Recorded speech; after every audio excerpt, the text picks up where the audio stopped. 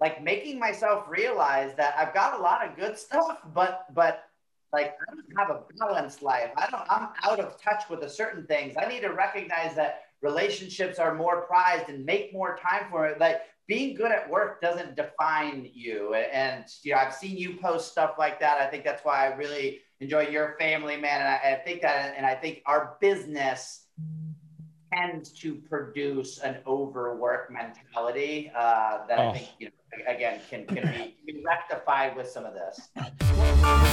Welcome to Authentic Conversations with Ryan James Miller. Join Ryan as he speaks with top business leaders and influencers, and hear how they've mastered the art of authenticity to achieve all that they dreamed of. As you hear from these leaders, seek not only to be inspired by their authenticity, but to strive for and master your own. All right, what up, everybody? Welcome to another episode of Authentic Conversations. Today is a good one.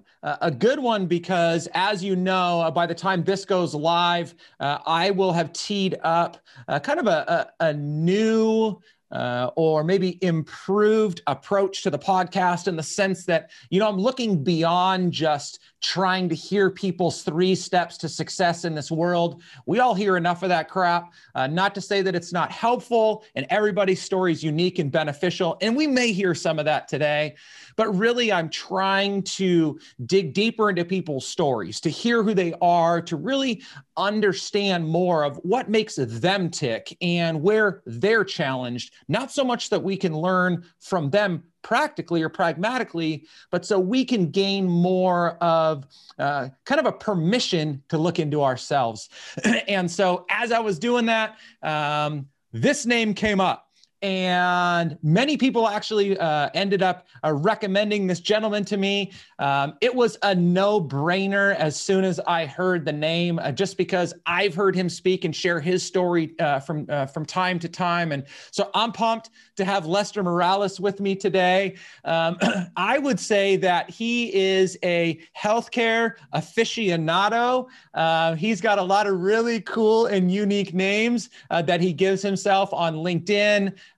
Titles. I'm going to let him kind of share a little bit more about that. But if I say the name and you're in this industry, Lester definitely has a big personality, a lot of spice. He said he's going to share that today. So what up, dude? Welcome.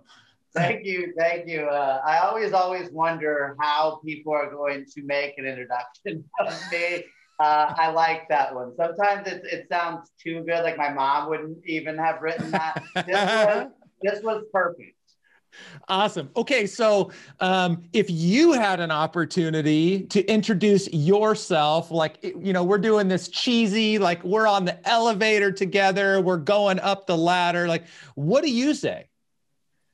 Yeah. I mean, if we're talking business, I normally say I am a disruptor of the current health benefits landscape. And again, depending on who we're talking to, right? Some people look at you at health benefits and they don't know what the heck that even means. So if we're talking straight like level G, I'm an insurance advisor. If we got somebody that's in the business, I try to paint the picture of, hey, you know what everybody else is doing? I do everything else other than that. So that's what I try to get them to understand. That's good. And are you in Puerto Rico? Do you actually live there? I am in San Juan, Puerto Rico as we speak. I normally throw out it's 82 degrees right now, not a cloud in the sky. Yo, so you don't know this, and everyone gets to hear this at the same time, but we got something in common. So my wife is 100% Puerto Rican. Okay. Both of her dad and her mom, born in Puerto Rico. They came they both found their way to New York. That's kind of how they met. But man, I got to tell you, the fact that I'm talking to somebody from Puerto Rico, like if my father-in-law heard this, which he would never listen to this, right away, he would tap my mother-in-law on the arm and he would say, Nani, Ryan's got somebody from Puerto Rico. Woo, woo, woo. Like it is just this huge thing. Now, dude, so Puerto Rican folks are super prideful, Woo! especially when anybody ever gets to any level of success or fame. So, J-Lo it might as well be a princess, Mark Anthony, the folks Benicio like that. del Toro, I hear about all the time. Lots of baseball players, et cetera. Now, do you know where your family's from? Do you know what city they're in? So they were just from just outside of San Juan. Okay. They actually still have some family back there. It's been a couple of years since they've gone back. I have been told 1,000 times and then some that I need to make a trip out there because it's so beautiful. The water's so amazing and everything I've seen absolutely agrees to it. And by the way, if you're like a little bit geographically ignorant right now, you may not know that Puerto Rico is actually a part of the United States. People think it's like a South American country or something like that. So I get asked for my passport every time I go. No way. From like normal, like people in like the airlines and stuff? Not even normal. Let's go TSA agents will look at you and be like, where is your passport? I'm like, I don't need one to travel. But that's a whole nother podcast about people's ignorance to geography. I love it. Okay. So, so you spent a lot of time in this industry, but how did you find your way into the industry? Because again, like, there's a little bit of ignorance here, even on my part, but I think even just in general. So you are outside of the continental United States, Puerto Rico, when we think about its economy, and obviously you know this way better than I do, but economy, culture, operation of government, it is definitely different than the United States. And so they're not experiencing the same healthcare challenges we are, their own, just not the same necessarily that we are. Things are different there. So how did you grow up in a place like that and find your way into this mess here in the US? Yeah, so I am born in Puerto Rico. My parents, back in, I don't want to give how old I am because I'm feeling a little old nowadays. I used to be the young guy in our industry, and now like when I can say I've been in the business 20 years, I'm like, oh gosh. But in the early 80s, they were actually running commercials on the television that says, want to double your pay? Take a one-way ticket on Eastern Airlines to Orlando, Florida. And so that's what my parents did. So I always say my parents were following the American dream. So I actually grew up in Florida.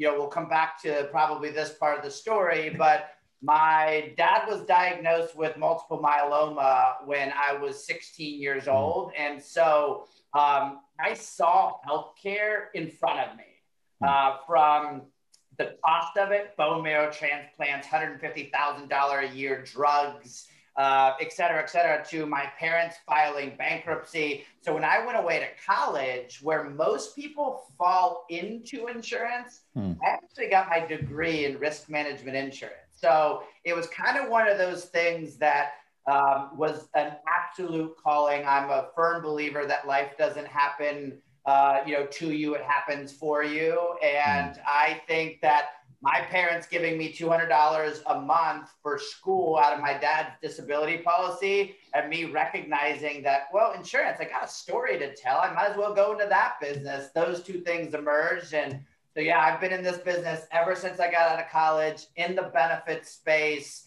And it's all because I call myself, I'm a product of employee benefits. Yeah. Okay. So that to me carries so much more weight. And this isn't to knock people that didn't have the misfortune that you did, but there's a lot of reasons that we are fueled to start a career, to become successful, whatever that, help people, whatever that may be. But for you, you saw the benefit, and that fueled you to go out and do for others what, was obviously done for you. So early on, like, did you, I obviously you understood what your dad and your family were going through, but did you catch the power behind that from the get-go? Or was it like, I'm going to go figure this out, and as time has gone on, it's kind of grown? No, it's definitely a snowball and keeps getting bigger. I think, at first, it was a story, right? It was something. I mean, when you're 19 years old and you're deciding your major, I actually went into college as an accounting and Spanish major and wanted to go in the FBI. That was what I originally wanted to do. And one of my fraternity brothers graduated with an insurance degree and went to go work for Marsh in Manhattan and was making like 75 G's out of school. And I'm like, that's like an endless amount of money when you're eating ramen noodles and drinking nickel beers. And so, for me, it was one of those two roads crossed. I had taken an insurance class as a business elective. I enjoyed it. I saw the money potential and I knew I had a story behind it. So there wasn't I've got that story will fuel me.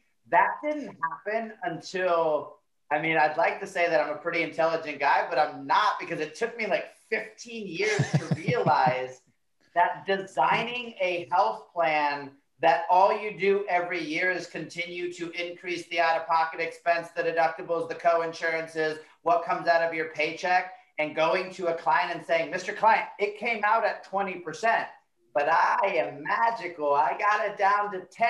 I saved you 10%. It took me a long time to realize that that's not the right definition of save, and that we construct health plans the complete wrong way. And it's because we lack, and Andy Neary, I love Andy Neary. He says the perfect word for this: we lack empathy.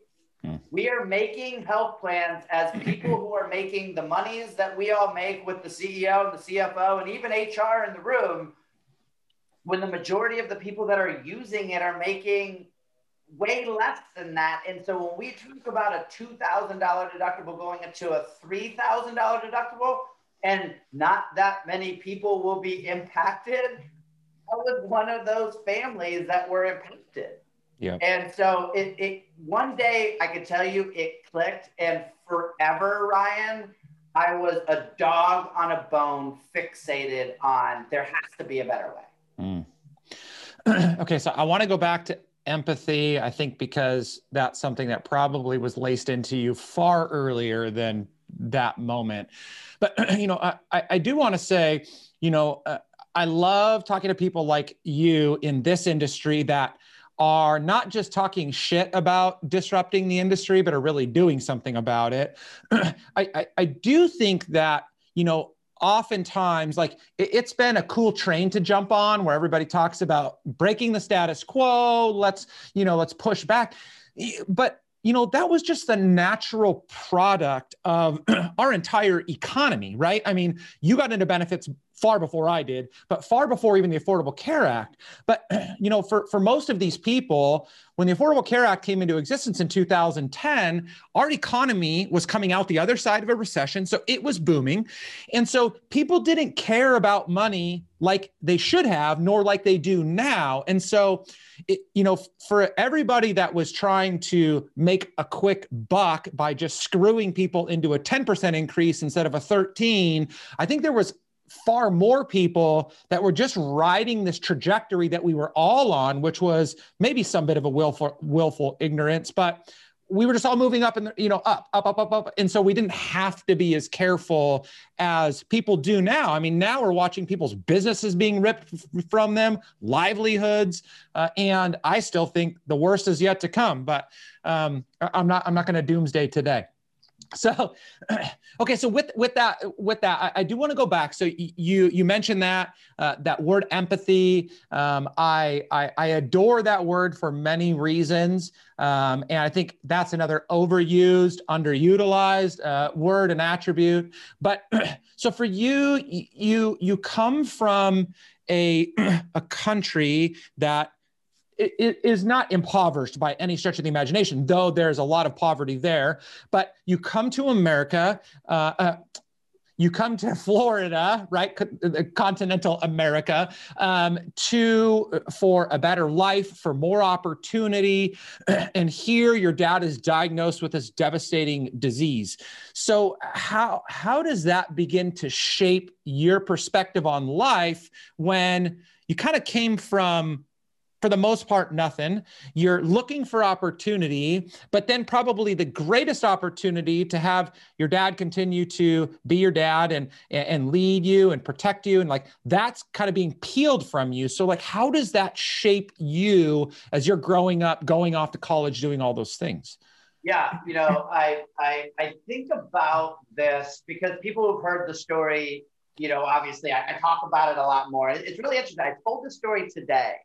I never told this story in business setting until almost a year and a half ago. It was the first time I ever brought my personal part of my life into a major part of my business. And it was all about folks like you that help people in coaching. So this is not a prop. You didn't pay me to say this, but the reality is I hired a business coach that I would have never thought would have done stuff that had nothing to do with business, by the way, that helped me work through some things in my head that I realized a couple things. One, I had never grieved enough as I needed to get rid of through some things. Two, I never drew the correlation of my money mindset. And for those people that don't know, look it up. It is a thing that you probably never recognize. I always have been in this business to make money, but I'm not a big spender. Like I've got nice stuff, but I still own the same house in Tampa as I've been for a while. Like I drive a decent car. Like I'm not a stuff acquirer. In fact, because I've seen my parents file bankruptcy, I'm a little bit of a hoarder kind of at times. But it wasn't until the opportunity of correlating the ability to impact more lives to my business that shit got good.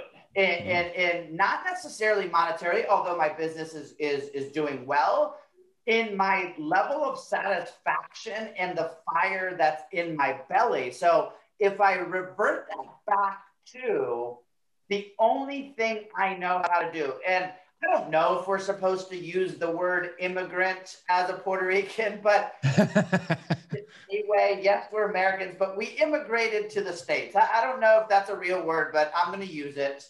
And I always now look back and Gary Vee talks about that immigrant hustle, and all I've ever known, Ryan. I'm not the tallest guy. I'm not the fastest guy. I'm not the smartest guy. I will simply just outwork you. When we were in sales, if you made 20 calls today, I made 40 and I win. It's a numbers game. And so that was like that in my athletic career. In some ways it probably asked more girls out. And so I got some dates out of it. I mean, it was, work everybody down. And I think my dad was the point that, because that's the person I could point to, both my parents, but especially my father.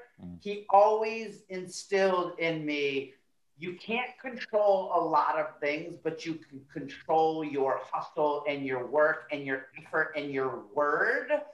And so when you now then see, Ryan, I don't know how old you are, but we're around the next almost 43, almost 43, 41. So I'm going to draw a correlation that you will understand. To me, my father was Optimus Prime. So, he could not be hurt. And especially a Latin male, you didn't see him cry. There wasn't a whole bunch of I love you, like hug stuff. But I never doubted the man loved me because he showed me in the ways he knew how to show me.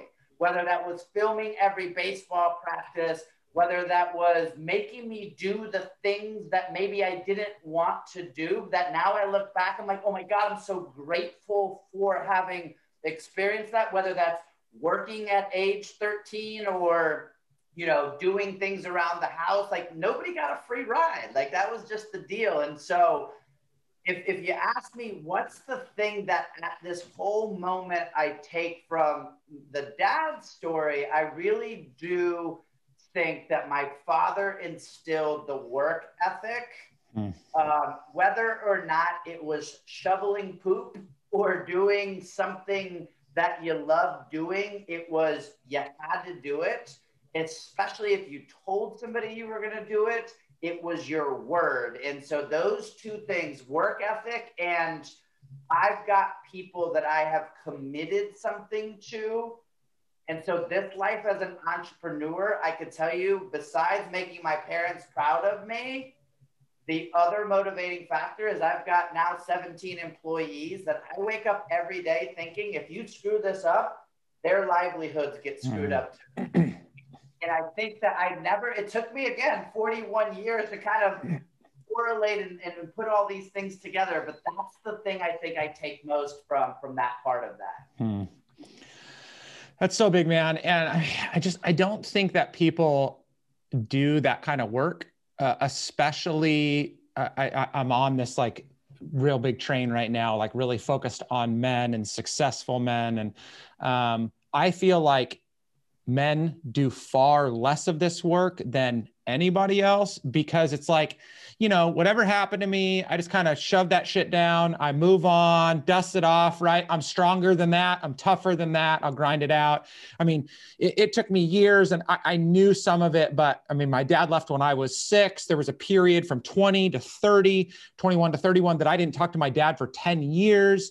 And all of the ways that now today, my dad and I have an amazing relationship, and I can now still see the good that came from all of the time of him, you know, being brought up by him in certain times, the bad, but even how that shaped me for the good. But it took me continuing to go back into that. And for me, I mean, even I had a conversation with a guy 3 weeks ago, and he was asking me questions, and he goes, well, what about how your dad affected that? And I started to cry. And it had been a long time since I cried about that topic. And so it's just, I think more people need to spend time not digging up the bad, but just going back and digging out, I believe, the gems that are in there and the opportunities they have to positively impact their life now, because clearly that's such a fuel for you. I would not have ever thought that was the right thing to do. So I'll give a prop to Steve Napolitano, because he was the one that kind of made me do that. And again, vulnerable stuff is not something as a man, especially a Latin man, you're ever taught, right? You don't cry, you know, you fall off your bike, throw some dirt in it, get back on the damn bike. And you know, it was, you know, something that it has taken a lot of work. And work, to your point, that's super counterintuitive, because you know, don't look into the sun because it's going to hurt your eyes. But in some scenarios, looking into those things and trying to figure out, you know, how you deal with it, or did you deal with it? And both with my mom and my dad, those situations, those were things that I just got back on the bike and started working. And so, and like, work for me has always been, I could have a crappy day with a girlfriend. My brother could have been a jerk. Something bad could have happened with my life, but work was always my safe haven. It was always, I can control this dojo and put all my time and effort. And the reward was success in at least that term, right? My name in lights. I was a top producer. I made some money in life, you know, like those things. But that doesn't mean that you have the total success. And I think as I get older, the coaching thing, what you do, I just can't stress to everybody what a big part that's been of like making myself realize that I've got a lot of good stuff, but like I don't have a balanced life. I'm out of touch with the certain things. I need to recognize that relationships are more prized and make more time for it. Like being good at work doesn't define you. And you know, I've seen you post stuff like that. I think that's why I really enjoy your family, man. And I think that, and I think our business tends to produce an overwork mentality that I think, you know, again, can be rectified with some of this. Well, and I think something else that I'm hearing as a theme, which it totally makes sense, and I've been there so many different times, is, you know, as you find success it builds up, even if you're not doing it intentionally or in an evil way, like it builds up this stronger level of pride to where then you can hook more on that. Like, hey, my life is good because I'm doing these things and accomplishing. And as a matter of fact, accomplishing these things is providing for these 17 people that employ me. And so then they have a good life. And as I'm doing good work, I'm tearing down all these walls of like trash that this industry has built, and I'm helping employers. And so again, those are all good things, and they're great things to hang our hat on. The problem is, and it sounds like this is where you've kind of come through more recently, is like you come to this place where you still need the rest of your life. And that doesn't mean you have to get married, you have to have kids, you have to have all these things put together. I just think that it means you need to explore all of the different areas so you can find the whole life that you want to live, not just this one area. The new coaching program I'm doing right now about like scaling your business and getting better operationally, the tagline, and I'm going to get it not exactly right, but it basically says you can have the double win, both your work life and your personal life, but you have to do it by design. And I think that level of accountability, I will say, if there's something that I think is my superpower in life, it is that every L is mine. Anything that happens bad in my life, I take that L. I don't point fingers. I'm a pretty good take it off the chin kind of guy. And so I like when I get exposed to things because I'm the person. I wake up at 4:30 and hit the workout, and I eat right. And like when people there's one thing that just drives me bonkers when people are like, I used to do that. It works really well. It's like, what? Like, we do so many things that like are completely pointless, from Instagram to Netflix to whatever. And especially the diet and exercise stuff, like 30 minutes out of a day could just make your world a completely different place. And you used to do it, but you stopped. So that could be a whole session for me, because that just pisses me off. So, okay. So you talked about something, and then I'm interested to how you deal with it. So you talked about, you can own your losses, and I totally respect that. I think that any great leader is ultimately going to own that. Every person should find some ownership in those, but how do you deal with them when they really start to pile on? Like because at some point, as strong physically, mentally, emotionally, whatever, as we are or think we are, whatever, like it starts to crack. And so what happens when Lester starts to crack? Yeah, I'll give you the personification of that. So 2017, I had been running the first business down here in Puerto Rico for about a year. 2017, my mom dies August 11th. From pancreatic cancer. My island gets destroyed by Hurricane Maria on the 19th of September. Now, when I say destroyed, I had 3 feet of water inside of this house. 34 windows in my corporate office building blew out. We didn't have power for 4 months, and this island was devastated. So that happened 2.5, 3 weeks after my mom died, about a month after my mom died. And then my business partners and I decided that we were no longer good for each other. And I had to decide just walking away from it. And it cost me millions of dollars. And so my brother and I talk about this because I think the Morales, at least our Morales clan, we've always been you know how like you could describe somebody in your relationship with somebody about like that person's always the funny guy, the nice, We are the energetic people. Like how I am right now, that's how I wake up 9 to, I'm just, that's how I am. And my parents were like that too. And my brother and I talk about that. That's exhausting when you're at that point of, okay, enough. Universe, God, whatever somebody believes in, everybody gets to that point where, okay, no mas, I cannot take anymore. And I'll tell you, the first thing for me was always putting stuff into work or into something else. So immediately after the hurricane, me and some friends started a charity. I worked for 90 days, didn't work on business, worked on stuff. So we flew in millions of pounds of stuff. I slept in my car many of nights while passing things out and helping other people in the island and, blah, blah. But I didn't have enough time to even think that, anything was going wrong, right? Or I didn't have time to think that my mom had just passed away. And as a self-admitted mama's boy, I was wrecked inside. I would tell you, I don't know that I dealt with it immediately the healthy way. I will tell you, I learned through coaching that the only way to get through it was to actually sit and stew in it. And so I remember I found a couple of meditations that actually sit there and make you think about it, whatever it is. And I would come out of there bawling, crying. And you know what? You start to become very comfortable in your own skin. So I've been on an airplane and just to your point, bawling, just crying.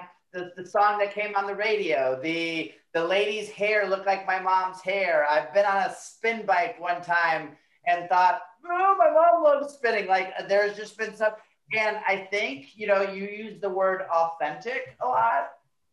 Give a flying flip what people think about me. And so whether that's coming from my parents or just the level of, confidence, arrogance, whatever I might have, that word authentic, I'm super comfortable in my own skin.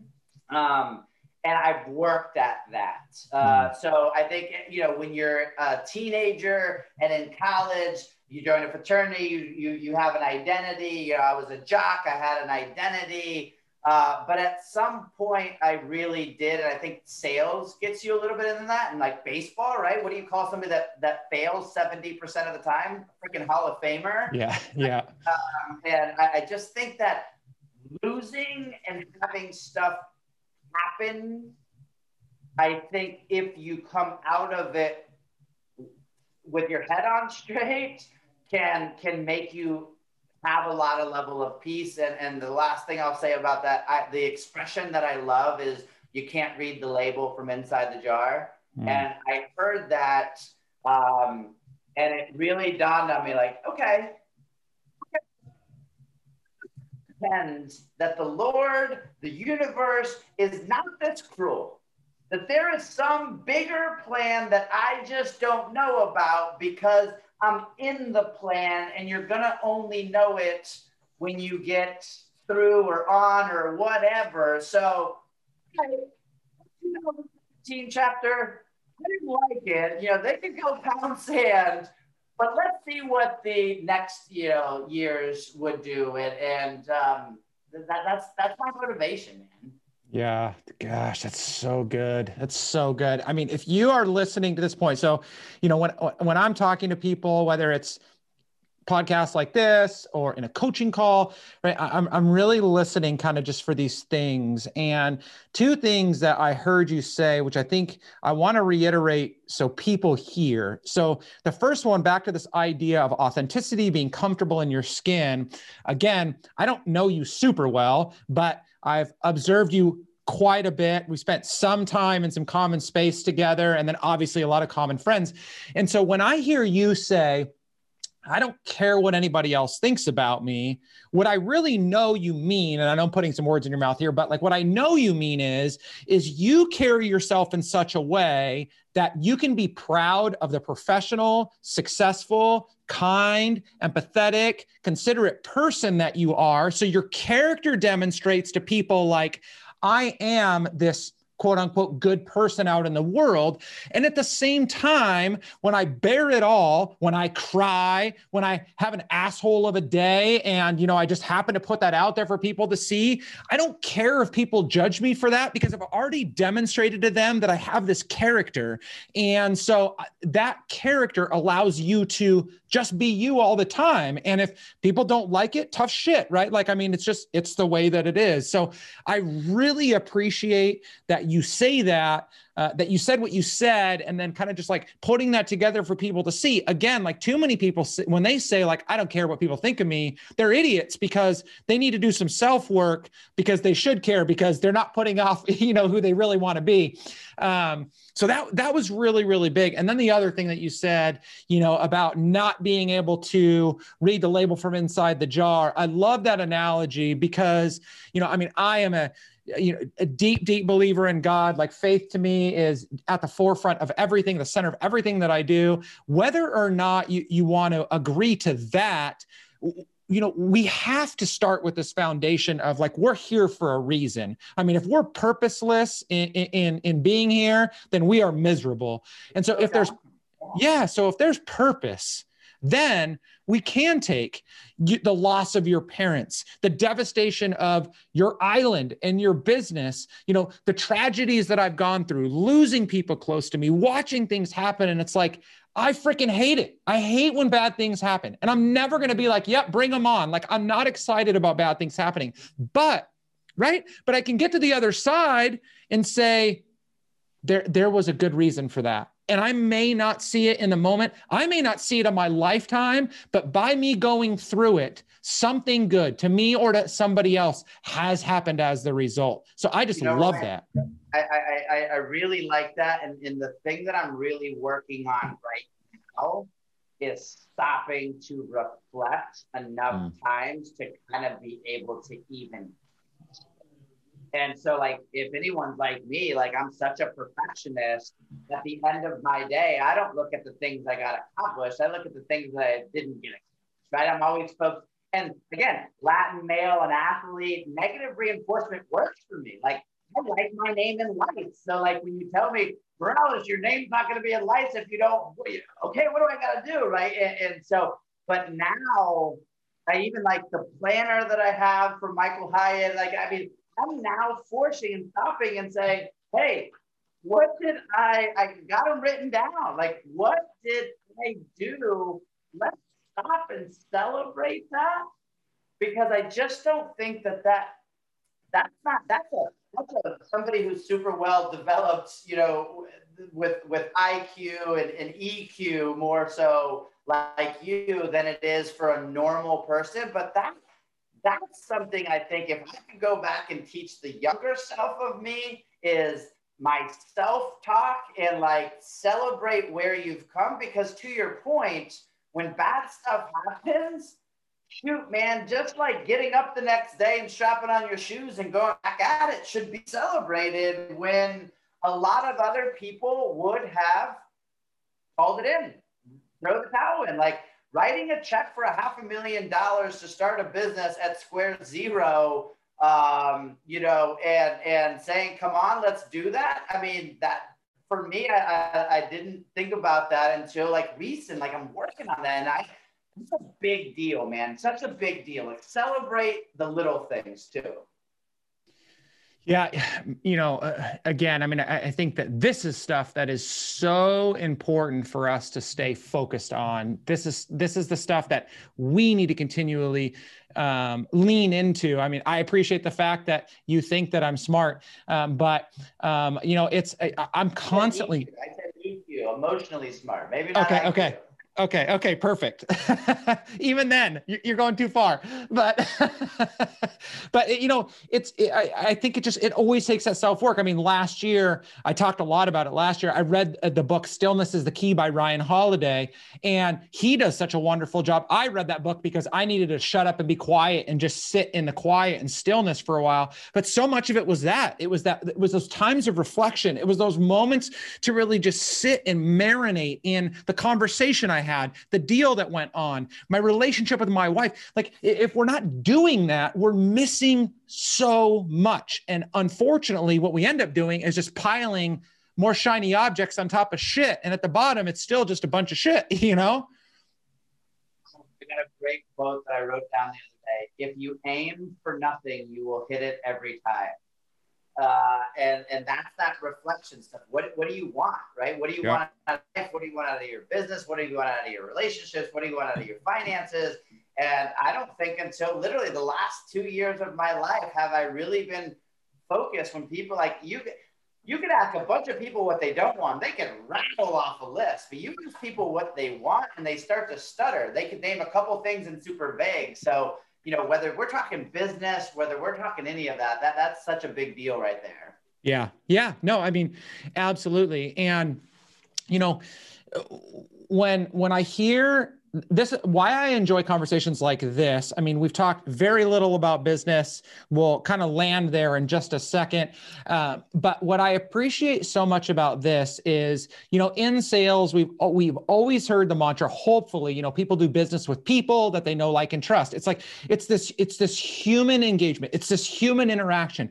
And yet when we think about business, we always go to process, strategy, structure, offering, you know, products and services, all that type of stuff, which we can get there. But I don't care, you know, what amazing offering you have. If you're an asshole or you're greedy, no one's going to want to do business with you. And so by having conversations like this, I mean, I'm sure probably everybody that's in benefits that will listen to this podcast already knows you. But through this conversation, I hope that people can make a better judgment about wanting to do business with you because of how you approach life versus how you approach healthcare. You know, not to like totally beat up his quote, but, you know, when Martin Luther King Jr. said, basically, I hope one day, you know, people won't be judged by the color of their skin, but by the content of their character. Like, whether or not that first part has ever affected us, the second part is equally as important in saying, like, we should want to be judged by the content of our character. And so, you know, people getting to know you, to hear about you, to learn about what makes you tick, what you've struggled with and how you overcome that. People should hear our conversation today, and I don't care whether you're in the industry or not. Like, you should want to connect with Lester because he's just going to make you a better person by him sharing life with you. I mean, it's the reality, right? Like, that's why we're here. And then if it just so happens that I need a service that you have to offer, then I'm like, oh, I got this great guy. I'm absolutely going to work with him, right? Yep. I really do agree to those. I mean, if you could surround yourself with just the right people, hopefully some of them turn into business relationships, but whether we're talking about dating or friendships, if you just surround yourself around the right people, just good things are naturally going to happen. Totally. Okay. So let's talk about business just for a couple minutes, because I do want to hear how this then all translates to present day. So you have spent, because we're coming up on some time here, but like you've spent all of this time in your life, a lot of it in the industry, but your entire life, at least adult life, growing in your ability to do right, to continue to develop yourself, talk about the investment into your business, into your community, like all these things are happening. And now here you are today, literally on the day that we record, early 2021, it'll come out in a few weeks. And the industry that you serve is in one of the most dire spots that it's ever been in, whether we're talking more generally about healthcare and the provider side, or we're talking about benefits and the broker side, or all these employers that are sitting in the devastation of the pandemic and everything that's happened to their businesses. So what is it today that you are most passionate about in serving the benefits community and the healthcare industry in general? Yeah, I think that's a pretty easy thing, right? I think we can have a win-win-win all the way around if we think about this differently. And I start with the mindset that in every other consumer-based product that we have, whether it's the cell phone right here, the flat screen TV that's on the wall, I looked for how much it cost. I read some reviews. The car in the driveway, I didn't go to the dealership that's right down the street. I went to one further because I know that it was cheaper because I did some, and I looked at it. So we're used to that in everything else. People clip coupons to save 35 cents on mayonnaise. But when it comes to accessing healthcare, everybody loses their freaking mind.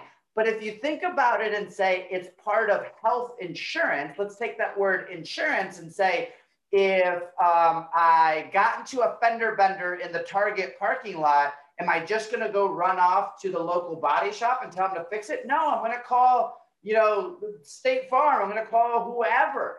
If a tree falls through my house, am I going to just call the nearest roofer? No, I'm going to call Allstate.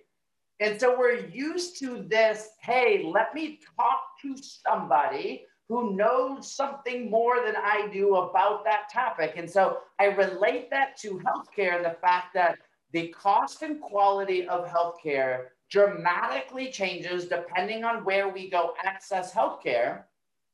But we don't ever stop to think about it. And we think that the present day system is actually built to fix it, which what we call premium, and I want everybody to take this, what we call premium, health insurance companies call revenue. Raise your hands if you wake up in the morning wanting to lower your revenue. And so that same thing is for me. So the win-win-win. We can save an employer money by saving their employees money by getting them to the highest quality, lowest cost healthcare. And we can pay providers a fair amount quicker where they don't have to chase the out-of-pocket expenditure for employees if everybody just looked at it a little bit different. And so that's the thing that fires me up. It's what drives my passion. It's what I do every day in the construction of the health plans that we design. It's the conversations I have, but it is the salmon. We are swimming upstream against an industry that has been doing it the same for years and years and years and years. That's good. That's good. I mean, again, I think that a lot of people talk that talk, and I may be sounding very judgmental here, but I still feel like very few people are willing to walk it. And what I mean by that is the message sounds provocative enough to attract the employer to want to hear what I have to say. But when it comes to delivering, it's just going to cost me too much to actually implement all those things. And so maybe we'll do that later, but go ahead and sign over your broker of record to me, or, a consulting agreement to me, or whatever. What I appreciate about you is again, observing what I have over, the last couple of years, but then more importantly, even just in this conversation right now, I mean, you've proven time and time again in your life that you're willing to sacrifice yourself in order to see the right thing happen, or put your goals on pause in order to make sure other people are taken care of. And I think that demonstrates enough of a character quality for people to want to pick up the phone and say, hey, Lester, please tell me that there's something that I can do differently. And I think that that's where the conversation starts, is people are so fed up. They just need to know that they can talk to somebody that they can trust as a person, and then that person will lead them to the water to get them what they need. I hope every day that happens. I think the reality of this is nobody does, well, not nobody. Most of the world doesn't like things that put them in a level of discomfort, right? We know that, right? You go to the gym, you're sore, you stop going for the rest of the week. Eating carrots all day doesn't necessarily taste the best, right? I mean, there's just the realities of things that we know. And so even though I can demonstrate financially, black and white, that this is a better financial deal, the realities of what I know, what I've seen, what I've done for years is still the hardest thing. So if there's a work lesson or a work conversation out of all of this, I just think it's the old adage of the definition of insanity. Right. I mean, honestly, I look at that and it said I was at the highest levels of my organization. I grew my own $3.5 million book. I was leading a team of 200 salespeople. I was doing just fine financially, but something didn't feel right because I knew something better was out there. And it became to be insane that we're like going to pitch these new companies on our story, knowing that our story is the same thing. So it became back to, let's go that word, authentic. It became so lacking in authenticity that I was sitting in front of somebody, not necessarily believing what the heck was coming out of my mouth, that we're going to be able to be better financial stewards of your plan. No, we're going to do the same thing that everybody else does. That's the only thing you can't do. Right? So I think that if there's one element of that is, once you know that there is something different out there, it might not be jump in the middle of the pool cannonball style like I did, but you definitely have to start dipping your toe, putting your ankle in, getting waist deep, and figuring out, because if not, and this is what drives me, if not, more families will continue to file bankruptcy. 67% of all personal bankruptcies are because of medical reasons, and most of those people have insurance. So somebody having a $4,000, $5,000, $6,000, $10,000 out-of-pocket max is functionally uninsured. They can't afford it. They don't have $400 in the bank. So that reality to me is such a big deal. But again, it goes back to, we have to think a little bit differently than we did yesterday. Okay, so that's a good stat, just to reiterate. So what you heard him say, and I want to reiterate hearing him say, and he has the number, but the majority of medical related bankruptcies that are filed in this country, which also one of the number one reasons why people are starting GoFundMes to provide for out-of-pocket healthcare costs, are people that have insurance. We often see that story and we're like, oh my gosh, it's so sad. I wish they should have had insurance. It's like, no, they do. It doesn't take much to put people into a horrific financial position as the result of a big incident, even when you have insurance. So again, it's the right plan with the right provider, the right direction for care. And if you are not striving for that as an employer for your employees, man, you are going to be up shit creek before you know it, if you aren't already. Parents were working people who had jobs, who had insurance, and we still had to file bankruptcy. My parents combined, we were very middle class. We made $90,000, $100,000 a year. But when you got a $10,000 family out of pocket max for 3 or 4 years straight, what family has $20,000, $30,000, $40,000 extra in the bank? None. Very few. Very few. Yep. Okay, buddy. I mean, I think I could talk to you for hours on end because, I mean, I appreciate your energy. I appreciate your passion, but then couple that with the integrity that you have. We had some fun conversation offline before we started about both enjoying the same types of whiskey. So that's really good. I mean, I just think that there's so many things, even, just continuing to run down this line of, the issues in health insurance, benefits, healthcare, it's all there. But I mean, more than anything, again, I just want to reiterate the fact that, as we want to grow as individual people, as we want to continue to grow as professionals, I think that the best thing that we can do is to connect with other people that are in the trenches too. Maybe they're ahead of us, maybe they've accomplished more than we have, but again, just getting into it with people that are willing to bear themselves, to share their stories of success and tragedy, that are willing to be open and honest about where they're still striving to get better. I think those are the most important things. And so if you have not heard at this point a compelling reason to connect with Lester, you're crazy, and maybe you weren't listening, or you shouldn't be listening to this podcast. And that's just because I just believe that you are just a great dude, and everybody should connect with you. I don't care what industry you're in. So, dude, thank you. I mean, you are a wonderful individual. Thanks, dude. I appreciate it, and I appreciate you letting me tell the story because, again, it took me a while to kind of understand and be comfortable with who I am and being able to even share this, right? I mean, I told you the first time I told this story as a part of business was less than a year and a half ago. And so, if it can help somebody else relate these two things together, that they can make their business part of their why and grabbing that, then man, then I did my job for the day. I could consider today a success. So thank you for allowing that. Yeah, absolutely. So I'll make sure to let people know where they can find you. I know LinkedIn's a big place that you're at. You contribute a lot of content there. So we'll drop that into the show notes. Anything else, any other place that people can connect with you or you want people connecting to you? Do you want to get out your cell phone just in case? No. I should give my text platform now, but it's not ready yet. So I would just say, we've got a brand that we communicate all this through about adding transparency to healthcare.